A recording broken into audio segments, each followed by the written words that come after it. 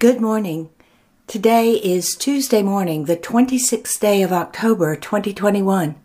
We're gathering for morning prayer and song here at the Quiet Place, and we invite each of you listening to pause and join us as we begin this new day, as we pray. Our prayers and songs are now complete, and we return to quiet, listening for the answer to this prayer. God, what is it you wish for us to know today?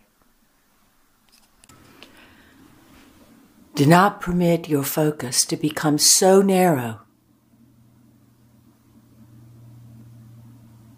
putting all your energy into the goal you have set for yourself, into what you believe is your destiny, that you lose track of where you are going and miss the path which will lead you to fulfillment, accomplishing all that is meant for you to do,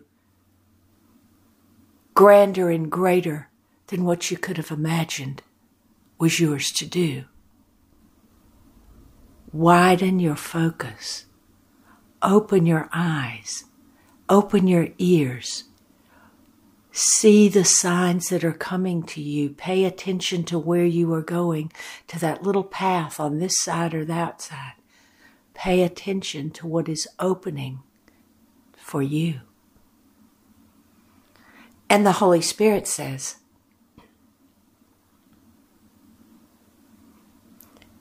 there is placed on your heart a desire to do something, a mission just for you. But often that mission gets sidetracked in the thoughts of what you believe is possible for you to do.